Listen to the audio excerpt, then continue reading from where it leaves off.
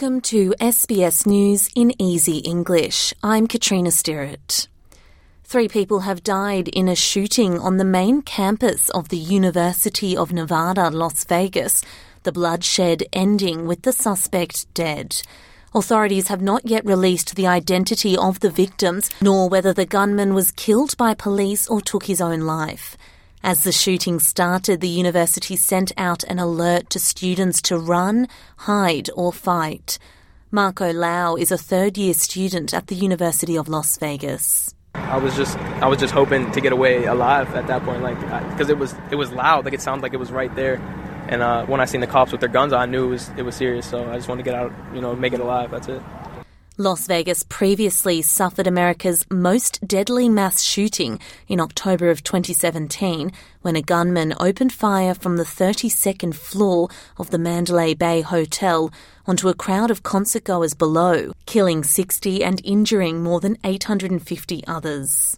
A landmark review into the National Disability Insurance Scheme has found Australia's disability support system is too reliant on the scheme, resulting in limited choice and control for users.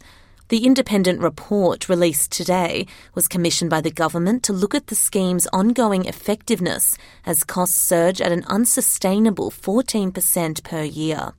It found the government had become too reliant on the NDIS as the dominant or only source of support for people living with disability, and recommends the creation of foundational supports available for all Australians with disability, regardless of whether they are on the NDIS. Some of these supports are to be provided through schools and childcare centres, and their costs would be funded in a 50-50 split with the states. The states and territories have also agreed to boost their contribution to the NDIS, with the government aiming to cap the scheme's growth at 8%. Deputy Liberal leader Susan Lee has called on the Albanese government to apologise to Australians as Labor looks to detain recently released non-citizens from immigration detention who may pose a risk to community safety. The government is not revealing how many foreigners could end up behind bars under laws to set up a preventative detention regime, which passed the Parliament yesterday. A 45-year-old man became the 4th former detainee to be charged with fresh offences after he allegedly broke the curfew of his visa conditions and stole luggage from Melbourne Airport. The government has been scrambling to respond to the High Court's decision, which overturned 20 years of legal precedent to rule indefinite detention unlawful. Attorney General Mark Dreyfus refused to apologise to Australians over the release of the detainees.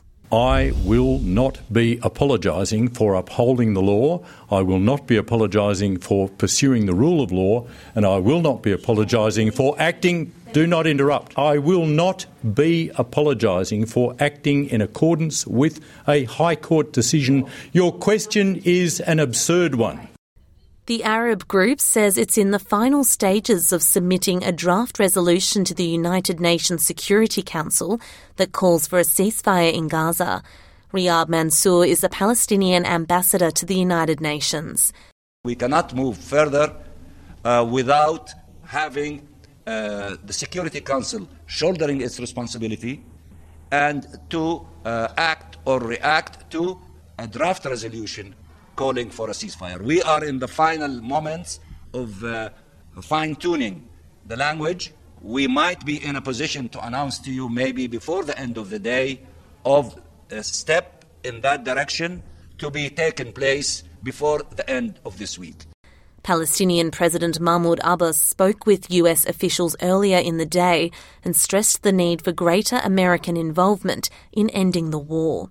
Mr. Mansour says the Arab group met with Karim Khan, the prosecutor of the International Criminal Court, and urged him to visit Gaza to see the destruction and plight of the people. Tropical cyclone Jasper has been upgraded to a Category 3 system and is expected to strengthen further as it moves towards the Queensland coast. Jasper is forecast to reach high-end Category 4 intensity later today and possibly Category 5 tonight, the Bureau of Meteorology says in its latest forecast.